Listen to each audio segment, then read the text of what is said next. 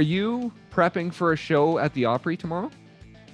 Yeah, we play tomorrow. Yeah, and by my count, is that 57?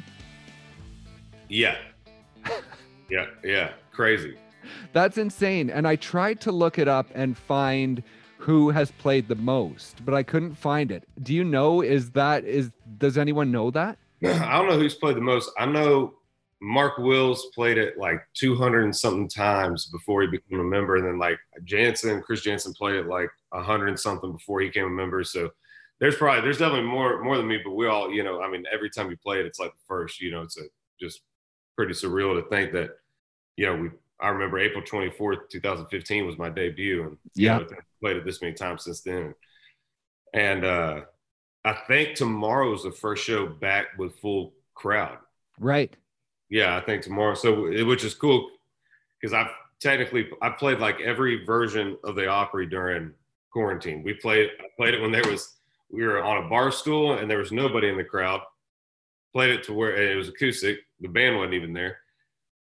I played it right before they shut down or stopped having everybody there. And then I've played it, a few times with limited capacity. And so now I'm playing the first day back. So it's been, weird times, but it's been kind of cool being able to, be a part of all those moments. Yeah. And let's go back to April 24th, 2015. And I know you've talked about it a lot and stepping in that circle with your dad and your uncle and the fact that you had always known when you played the Opry for the first time, you didn't want to step in that circle without them for the first time. And so just talk about the emotion behind that. Cause like I say, you've talked about it on social media, but I want to really know like the emotions that were running through you at that time. Yeah, man. We had a family band, or they did, when I was a kid before I was born and until I was probably early elementary age. And it was my dad, my uncle, my grandfather, and my cousins, that generation of our family. And right. My dad was the lead singer. My uncle played bass, and my grandfather, he was the one that taught all of us music. He was the one that taught us all about country music, and was the one that was putting guitars in everybody's hands and making everybody learn harmony and sing. And after the family band kind of split, he kept playing like 4 nights a week, and anywhere, whether it be an American Legion or a Moose Lodge or a community center or whatever, he was 4 nights a week he was playing. And so, the conversation was always when we're all, if I don't know how we get there from Eustis, Florida, but when we get there, we're all gonna do it together. And he unfortunately passed 2 months before we played, got to debut on the Opry. Did he know? Did you know before he passed that you were going to be playing the Opry? No, man, no, he didn't. He did. He got to hear my songs on the radio and and all that, but it was literally, I'll never forget it, man. He passed on February 4th, 2015, and I got an email backstage at the Barclays Center, like in March, from Wes Boston, one of my publicists, and he said, "Hey, man, pick your Opry date." And it was such a weird, it's like a bittersweet moment. It was like, we did it, but damn it, like he was the one that taught us all about it. He was the one that I was watching he was the one teaching me about Minnie Pearl and Grandpa Jones and String Bean and Marty Stewart and, Porter Wagner and, list goes on, Jeannie Seeley, and showing us the importance of what the Opry was, and right. is. So it's like this weird thing. I was like, we almost had it, but then like, holy shit, I get to play the Opry, so it was that moment. And so I picked April 24th because it was the closest to his birthday. His birthday was April 27th. And so I picked that date, and I didn't want to step in it without my dad and my uncle stepping in first, because through the years of me learning guitar and going to gigs and, vocal lessons and all the stuff, they were there and helping me, and they were just as influential as my grandpa was. So I told them, I said, I'm not stepping in the circle until me, my dad, and my uncle can step in it, together. Like we all got here, and so we did. And I still got the photo, and, we lost my uncle last year unexpectedly. And so it's even more, it means even more now. And the Opry being such a family and so family oriented, they were very kind and let me, do that and honor my grandfather on the first on my debut. So it was it's a moment for every artist that you'll never forget. But for me, it went even further than just being able to debut on the Opry. I don't know how religious you are, but I know you believe in signs, and I know you believe your grandpa's looking down on you. And you were able to play his Gibson during your first song at the Opry. And so what did that mean? And throughout that first performance, were there any little signs that you were like, oh yeah, he's here? Man, so one of the signs I always feel like I get is my grandmother's nickname was Penny. And ever since he passed, I'll see pennies. I'll find them randomly in weird places when there's moments, that kind of as a reminder. Right. I play the Opry 57 times coming up Friday, and I have 56 pennies because there's one every time I find one randomly. It might be like one time I was playing the Ryman, and I was about to go on, and I was standing in Monitor World, which is where the monitor guy is for anybody listening and watching. Side stage. And so I was standing there about to go on. I not found one that day, so it was like, oh, and I don't go looking, it was just there. Right. So I was standing at side stage, and anybody that's ever stood side stage anywhere, it's dark, right there. And so I just happened to look over, and there was these cables wrapped up beside the Monitor World. And I looked down, and a penny was barely sticking out from underneath one of the cables right before I walked on. And my dad found one a couple of times when he came up. So those are my signs. I feel like I ended up getting a penny tattooed right here underneath my arm for my grandmother, and it's actually my drum head on my kick drum. Nice. For her. So, and so I think those signs, man. I believe in God, and I believe that whenever people pass on, I do think that they still have communication, in some way, shape, or form, and I always think and like to believe that that's him with me. And when I debuted, my first song I did was Green Green Grass at Home, but Porter Wagner's version of it. And that was, I grew up on that song, grew up playing that song in my family's band. And in a way, I felt like that was him making his debut with me, because it was always like, when I play there, you're going to play there with me, and, life had a different set of cards it was dealing with. So he wasn't able to be there, but I felt like because the Opry allowed me to do that and allowed me to speak about it and do so much in his honor. My grandmother was there. She got to be there. Right. That Gibson made its debut, and that Gibson 335, and every photo I have of him, that's the guitar he played for 60 years. And so in a way, I felt like he was making it with me, even though he couldn't be there, physically. I knew that he was there spiritually. And then that guitar that played every Moose Lodge to the state of Florida, that every community center, every 4 nights a week, when my dad and everybody would give him crap because he'd be, he worked for the telephone company, and he was a firefighter in the day. And then he would work 5 days a week, 6 days a week, and then still play 4 nights a week for free. Like, there wasn't a pay, there wasn't nothing. He'd be like, well, they're feeding us, but we're like, well, you're playing an assisted living home, so the food's not that good. It's not like they're giving you good quality food here, but that was just his passion for country music. That's what he loved it. And so for me in that moment, it was very special, obviously for obvious reasons, but even more so being able to hold that guitar that I grew up watching him play as a kid. We played, he played it at every show we played together, and then got to stand in the circle and play a song that we all played together as a band, back in the day was pretty, it was emotional, man. I'll never forget looking over. Well, I finished the song, of course, emotional, look over, and it's my dad, my uncle, and my grandmother was in her wheelchair, and Ricky Skaggs standing right beside her. And I remember standing there and was like, how did we get, what in the world's going on? How did we get here? Just like one of those moments of very surreal, pinch me moment. And that's an awesome segue, because how did we get here?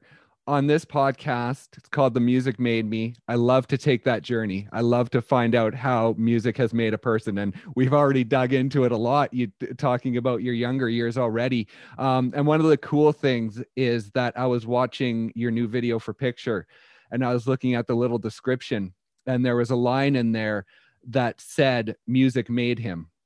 Mm-hmm. referring to you. And I thought that was cool because that's exactly what this podcast is about. And so let's talk about your younger years when you were like 2 or 3. You're on stage with the Cousin Country Band, rocking out your little Kermit the Frog guitar. What is your first memory, that like vivid memory, not necessarily just from a photo or from people talking about it, but your first vivid memory of those times? Man, there's a video of it somewhere, but I have a vague memory of being a kid and singing "Killing Time" by Clint Black as a baby, or small child, while they did their sound check. And my dad was always a big Clint Black fan, and as am I. And so he that song I think came out like a couple years before, or a few years before that. And so there's a video somewhere, but I vaguely remember being out there and doing that, singing that with that little fake guitar. I think my mom still has it. My mom has everything I've ever done in my life. Oh, so, really? Oh yeah. My mom still has everything that, if you want to, I think my first pair of boots, she has my everything, so your typical, mom who's saving everything, and you're thankful later on in life, so I think she still got it. But I remember that. And, one thing that I remember is my grandfather always, like, with my family's I have a big family, but everybody's really close. And we all grew up kind of on not the same piece of land, but kind of, right? We're all right there. And so my bus stop, was my dad's bus stop when he was a kid. It was right outside of my great grandmother's little tiny yellow block house, that she had. And for some reason, that's where we picked to always do gatherings, right? The tiniest house of everybody. That's where we wanted to fit 80 people, because great grandma's going to fix her biscuits and fried chicken and, all this stuff. And everybody's going to get together, and grandpa's going to bring guitars and full speakers and microphones and the entire thing. And so we would sit out front and play, and her house was one of the few houses of our family that was by the road. And so we would play, and people would pull off the side of the road and just listen. Oh, really? Hang for a little while or drive off, hang for a little bit and then drive, go on. Or sometimes they'd get out. And I just remember those days of us, all getting together, and we always joke because somebody in the family would be like, y'all gonna pick, y'all gonna sing, and my grandpa would be like, oh, I guess so. And grandpa acting like we didn't know he just brought the entire sound system to play an arena. You know what I mean? Like, he'd be like, well, let me see what I got. And he's pulling out TV speakers. And I'm like, dude, we knew you had this. But those moments are special, especially now, we've lost, quite a bit of them. But I think those were, probably my earliest memories of that era of my life. And was it 9 when you started playing the guitar? Yeah, 8 or 9. Yeah. My parents divorced when I was 8, and I was going to North Carolina with my grandma, my grandpa, my uncle Kenny, and my aunt Linda. One of my grandpa's brothers owns land up there. Oh, okay. So we were going up there, and it was during that weird time, if anybody's gone through a divorce as a child, you're trying to put it all together. It's, strange. And my dad was going through what he was going through, and my mom, she was going through. So I think my grandparents wanted to just get me out, so I went with them. And like I said, they were always playing. Somebody was always playing guitar. Someone was always doing something with music. There was always something going on. And I remember going, man, I want to learn how to play. Like, I want to actually learn. I don't want to be just a kid, playing the Kermit Frog guitar. I want to actually do it. Yeah. And so my grandpa taught me my first 3 chords, and then it was just after that, we were there for like 6-7 days. And I remember on this old Epiphone that he had, this string, the action was like that far off, from the neck. The strings were that far off the neck, and I just remember, trying to learn how to, put your fingers on the chords and the strings, or make the chords on the strings, and it just became like I hear it say it all the time, but it was like a drug, and then the fact that my grandfather was still playing all the time, I wanted to play in his band, and I wanted to learn, I wanted to impress him, I wanted to beat him, I wanted to, to make him go, oh man, that's cool. And so it just became this thing and an outlet, and I think my grandfather knew that during that time. I think he knew that I needed that outlet, because it's such a pivotal moment in a lot of kids' lives, a divorce. And I ain't gonna lie, it wasn't there was no smooth walking away. It wasn't an easy one, Right. So it was a hard time there for a little while, and it just, music literally probably, pointed me to a different path than what I could have taken, Right. during that time. And it was all because my grandfather, threw that old Epiphone that was probably 50 years old, and had me start learning guitar. So. And how long did it take you to start playing with him in his band? Dude, when I started learning, it was literally all I did. Oh yeah. Every day I was trying to figure out how to get G, C, and D faster. How do I not just, put your finger on every string? How do I do that? And there's this old song, bluegrass song called, it's so country, but Boil Them Cabbage Down is the name of the bluegrass song. And, nice. it's obviously a higher tempo, but you can slow it down and it's helps you G, C, and D, so you don't have to play it that fast, but then you work your way up to it. Right. So that was like my goal. And I was determined. And then once I got that down to where I could play it, I ended up learning Today I Started Loving You Again was one of my first songs that I learned because Merle Haggard was so influential in my family's band. My grandfather, big fan, my dad, that was who, like, when I was learning how to sing, they're like, listen to Haggard, hear how he sings, hear how he says it. And so I learned that for two reasons. One, I was brought up on that, that era of country music. Right. So I wasn't really listening to like what my friends were listening to because that wasn't what my family listened to, and like I was brought up on Merle Haggard, Porter Wagoner, Ray Price, Bobby Bare, Waylon, Willie, that whole generation. And of course I'm a 90s kid, but at that time when you're, 8, 9 years old, that's really just what you're listening to. Yeah. And so it was a combination of wanting to impress them, but also that I loved Today I Started Loving You Again. I love Green Grass at Home, so my first song, it was probably like a few months, probably like 5 months before I got Today I Started Loving You Again kind of down. I wouldn't say it was great by any means, but I could do it. And then, so throughout school, you were playing with him, you were honing your skills. And then after graduation, were you focused on getting to Nashville? Like, is that the first time that you traveled to Nashville to sort of get a feeling for it before you started your band? I went to Nashville one time. Well, no, I'm sorry. Before I moved, I went a few times. My first trip to Nashville I was 15. Oh, my dad and my stepmom brought me up, and we walked the streets, walked downtown, the whole deal. And a couple publishers, talked to me and gave me some advice, and we did all that. So that was my first trip in. But I was going back and forth quite a bit doing demos. My buddy Jeff Hurst got me. I met him back home in Florida, and I was already playing shows at this point. Oh, okay. And I was playing the Lake County Fair, and I didn't know that my people were telling him about me, and my mom was telling him about me, and then my mom was telling me about him. And where where I'm from, there's not a lot of music coming out. There's a lot of talent there. I grew up watching guys that played the circuit, but there wasn't. I didn't feel like, or I didn't know at the time, I guess, somebody trying to do what I was doing, like wanting to move to Nashville and actually give this thing a shot, Right. So I met Jeff Hurst.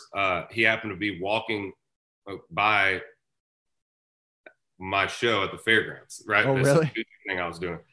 And he told a buddy of ours, he was like, hey man, I saw this, Michael Ray guy. And he's like, that's who we've been telling you about. And then we ended up meeting and writing songs. And I started coming back and forth up here, doing demos and learning, studio work. And it was all because of him. So he got me in the door that way. But I knew, man, I knew in middle school that I wanted to move to Nashville, and I knew, especially after that first trip, you come up and you see the Batman building for the first time, the AT&T building, and you're just like, what? I knew then that I wanted to move here someday and make it a thing. So I moved when I was 22. Finally got to move when I was 22 years old up here. And I'll never forget my graduation, man. They had everybody was going to college or doing something, and then they're like Michael Roach moving to Nashville. That was So luckily it worked out. So That's funny. And I know when you first started going with Jeff to Nashville, there was the Warner Nashville connection, right? And you would always drive past there and tell him yeah, one day I'm going to be with them. dude, it was so weird, man. I don't know why. You know, I mean, Warner Brothers obviously a massive name in entertainment. You know, so I don't know why. I don't know why it wasn't, you know, Sony or anywhere else. But every time we drive past the Warner Music Nashville building, I would tell him, I'm like, I'm gonna be signed there. I'm telling you, that's the place. And you know, he'd be like, "Yeah, you are." You know, we just kind of, you know, dream. You know, like Yeah. you know, that'd be cool. And then I ended up signing a record deal with Warner Music Nashville. You know, and so it was a weird. I do believe in manifestation. I do believe in putting your thoughts out. And I didn't know what manifestation meant back then. You know, so I Right. guess I was doing that, but unknowingly. I didn't know that was a word, you know, then. But yeah, we drive past, yeah, because it was like a little ritual we would do. We drive down 16th or 15th, 16th, and 17th, the Music Row, and then we drive down Broadway, and then we'd go to our right, or we'd go to the studio and record, you know, our demo. Right. And it was just kind of a thing for us to do that kind of got our head in the right spot, but also like kind of was like inspiring, man. You know, you drive through Broadway and you hear the bands playing. You hear, you know, you go down Music Row and you see, you know, at the time, now they're sadly destroying a lot of those buildings, but at the time, a lot of those buildings were still up, you know, so you had the history of where, you know, this song was written, or there's Waylon's old office, or, you know, and so just kind of just gave you the vibe of Music City, you know, before you moved or before you got going. So it was fun. And how long after you started making those trips with Jeff did you record your debut? Not on Warner, but just your independent debut. Um, it was a few years. We were, you know, I was recording up here, going back down. We would shop songs around, um, and then try to get a pub deal. You know, he was trying to get a pub deal at the time, and we were just shopping them around, doing what we needed to do. So I would take those demos, and that's what I would use to sell, you know, down home at shows, and then I would take Right. them and record more songs or whatever. So um, I want to say it had to have been, yeah, it was probably a few years before I started recording and released an independent record. Yeah. And with that independent record, I find it funny all the time that when people sign a major label, to a major label and they release albums, the independent albums they had almost disappear. It's almost like they didn't Yeah, happen. you're one of the very few people that's ever brought it up. Yeah, yeah. And why is that? Like, I know some people are ashamed of what they've done in the past and they're like, Yeah. yeah, that's fine. That can stay there. But, you know, if you're proud of it, why does it have to kind of be pushed to the side? Man, I don't know why that happens. That's funny. It does happen. Yeah, I don't know why that happens, but you know, I think it's probably a little embarrassment because, you know, a little bit of like, you know, you're trying to figure things out. You know, some people knock it out of the park on the first try, but the majority don't. I will not. But I think, yeah, I think there might be. I don't know. I also think that all of a sudden when you get a record deal, all those songwriters that you looked up to and you listen to their music, they'll write with you. They're sending you those songs. Right. So now all of a sudden, instead of this tiny bubble that you had, now everybody that you looked up to and more is sending you songs. So Right. there's different melodies you've never heard. They're the best of the best.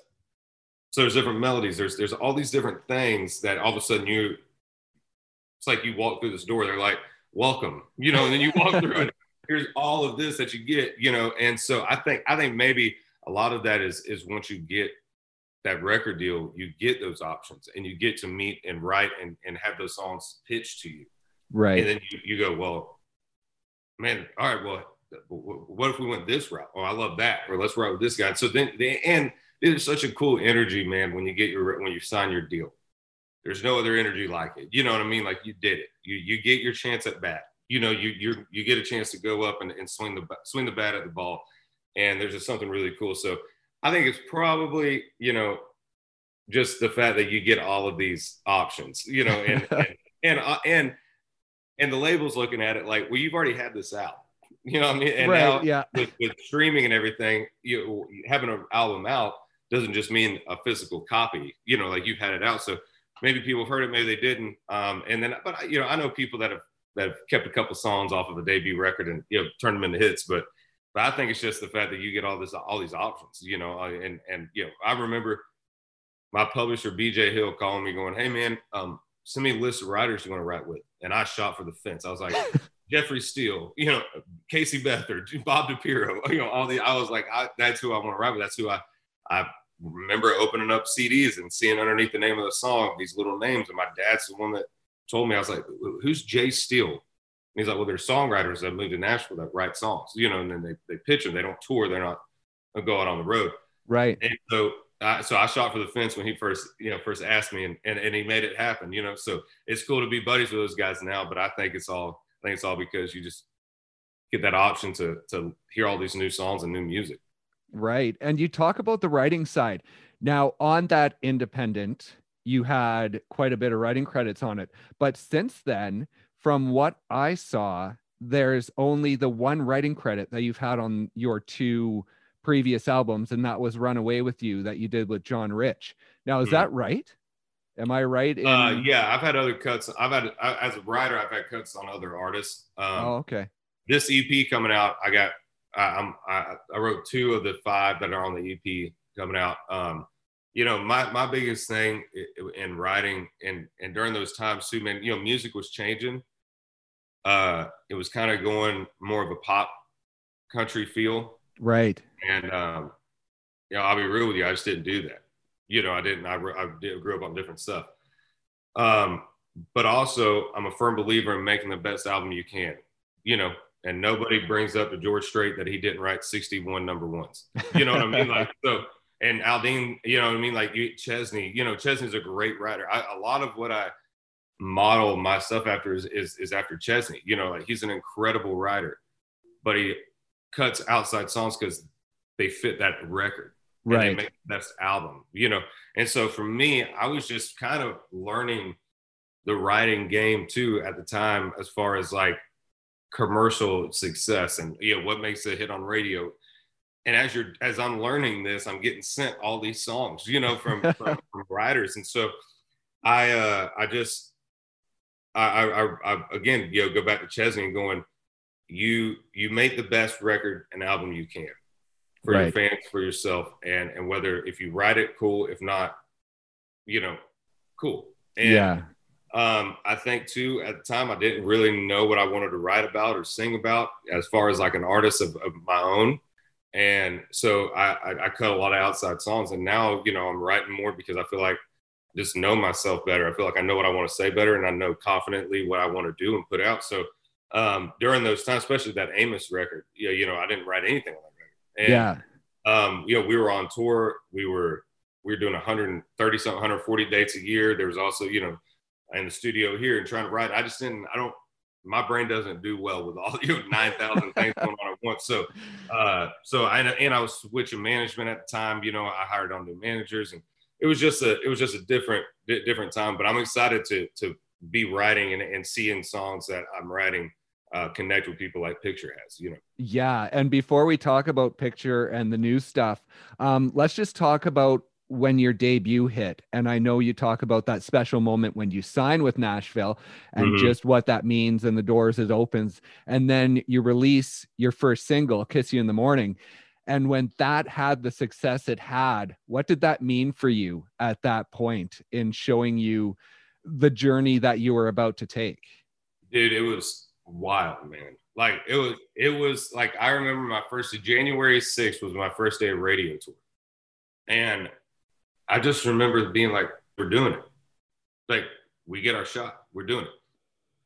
And then to see the ad, radio PDs, program directors, and other people excited about the song. I just remember so much of it kind of feeling like I was an out-of-body experience. Like I was like, holy cow, man, we're doing this. This is really happening. And then to see it with the ads, and then we got On the Verge with iHeart, and it just continued to grow before we even released it, and it broke a few records at Warner, and it, set it, put me in a different spot just launching. And we debuted top 40, and it's like 26 weeks, we're at number 1.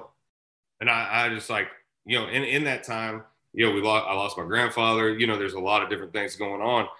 And I just remember being on this like real crazy whirlwind of emotions, you know, like this is wild, man. Like we're actually doing it. Since then, the journey you've been on, like it's progressed quickly. And I saw a post on social media when you played Red Rock and you captioned it, "Hey, 15-year-old Michael, you're opening for Old Dominion at Red Rock. Yeah. You know, we did it." And so with how quickly this has all gone for you, do you ever get the chance to look back and look at your, you know, 5-year-old self rocking out your Kermit guitar and realize what you've been able to do? Dude, I mean, my grandfather always told me, my dad did too, when you're climbing a ladder, no matter what it is, stop once in a while and just taking the view, you know, look down, see how far you come. What we do is so fast paced, you know, life's so fast. You're bound, no matter what you do, you as you get older, you realize how fast life is. But yeah, you know, when you're gone all the time, you know, it's a different city every night. You're, you know, on a bus, on a plane, in a car, in a van, whatever it is. Dude, the days turn into, or months turn into days. You know what I mean? You're like, holy cow.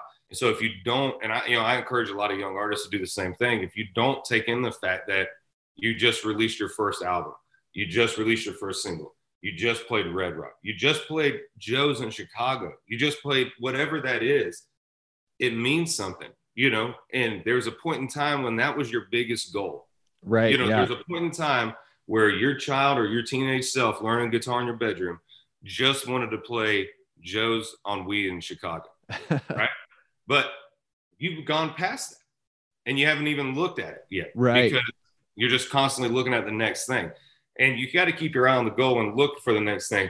But you got to stop once in a while on that ladder and taking that view, or else you don't get that again. You know, and there are some moments where I do look back and went, man, I wish I would have slowed down a second during that time. You know what I mean? And like really brought that in. But for the most part, I feel really good in the fact that I've tried to take in every moment like that, and constantly remind myself that at some point in time, my little mullet wearing, diaper wearing, Kermit the Frog playing self didn't even think the Opry was an option, and now I'm about to play it for the 57th time. You know, and so those moments, I do always try to remind myself, you know, take that in, man. This is pretty cool. And as far as 2020 goes, there was a lot of challenges for you. I know you lost some family members, the divorce, and everything that happened was difficult, but was it almost a blessing because it sort of did allow you to internalize and to slow down? And it feels like if that wouldn't have happened, your music that's coming out right now would have probably looked very different. Absolutely. Yeah, 100%. You know, I think 2020 was a hard year for everybody. You know, obviously, you know, the world shutting down and everybody still trying to figure that out, and the divide that it caused by everybody, and the confusion. It hit everybody hard, you know, and then everybody also on top of that had their personal things. And I had mine, you know, losing family members, you know, divorce. I think you can't do anything more when you hit bottom. You can't do anything more than to go, okay, we're up from here. Right. Where else do I go from here? You know? Yeah. But I went home to Central Florida, and I did more hunting than I've done in 5-6 years. I hung with family that I hadn't hung out with in probably 5 or 6 years, because we've been on the road. You know, you pull in, you see the people you can see, and then you bust back out, you know, or you fly back out. So I actually got to spend time with my cousins, got to actually spend time with people. And man, I really believe that this whole album and who I am as a person grew because of those challenging times. And I think that I just had no other thing to do than look in the mirror, reflect, and go, okay, what are you doing from here? You're going to sit in this shit and, you know, wallow in it and whatever, which I probably did for a little bit, but, or are you going to strap your boots and go do something, you know, and figure out what it is. So I think the combination of everything, even those trying times, I think it was God making a big work in me, you know what I mean? And making a big move in myself and where I'm going. And man, I truly, I'm very grateful for the last 2 albums, but this album, dude, this is what I moved to Nashville to do. This is, you know, this is me confidently writing songs, recording songs, and going, hey, dude, you want to know Michael Ray? Here it is. Talk about the emotion in writing Picture and that day after your uncle's wake and not canceling that rite and going in there and just what that experience was like. Yeah, we wrote it the day of his viewing. Day of. Okay. Yeah, day of. Yeah. And it was, for whatever reason, I didn't cancel that rite. We moved every other one. And I remember telling BJ, my publisher, I said, man, let me just go see how my dad's doing, what I need to do. And everybody, my family, like I said, they're all tight. So they got everything already situated. And, they were just going through pictures and hanging out and having some drinks and doing what you do during that time, telling memories and, getting emotional here and there, but just laughing, and we were going through these photos and my buddy Ryan goes, man, isn't it weird that no matter what you do, one day, we'll all just be pictures that people have, and that's it. And that might be the only thing somebody has and they hold on to it. I actually have one of the photos that we use in picture right here. That's nice. That's the picture awesome. That's out of the guitar. Yep. And he said that and it was like 3 a.m. and I was like, write it down on a piece of paper, And I got there the next day. And what a lot of people don't know is my uncle Herbie, my other uncle, I was using his house to write at. And so I get there and he has this picture. He has no clue about what happened that night before. And he goes, man, look at this. There's this photo of me and my buddy. We were like 19 or 20 years old at this time. And it's them holding 2 beers in this field. And I said, oh, no way. And he goes, yeah, my friend just sent it to me. And I said, do you still talk to that guy? And he said, man, sadly, a few months after this photo was taken, he took his own life. And so that second verse is about my uncle and his buddy, might just look like buddies and some cold beer. But when it's my time to leave, that's all someone have left of me. And so that whole, it was just like this crazy thing, dude. And I went in with Hardy and David and I was like, man, I got this idea and I really think it'd be cool. But I want to write, I think we write it like, I want it to be very autobiographical. I want to talk about people. And they grabbed onto it and being, the hit writers they are, helped me craft it out, man. And it was a cool moment. Hell, dude, I think we talked for 2 hours. I think we wrote for 30 minutes. I think the song just kind of fell out, man. That is awesome. Well, thank you so much for sharing. And I wish we had more time. And I hope that maybe once the EP is released, maybe we can connect back and talk more about the album, talk more about the songs, talk more about the experience. And really dive into that new music. Dude, I would love to, man. Absolutely. I won't be doing any domesticated laundry around the house, losing track of time. I promise you.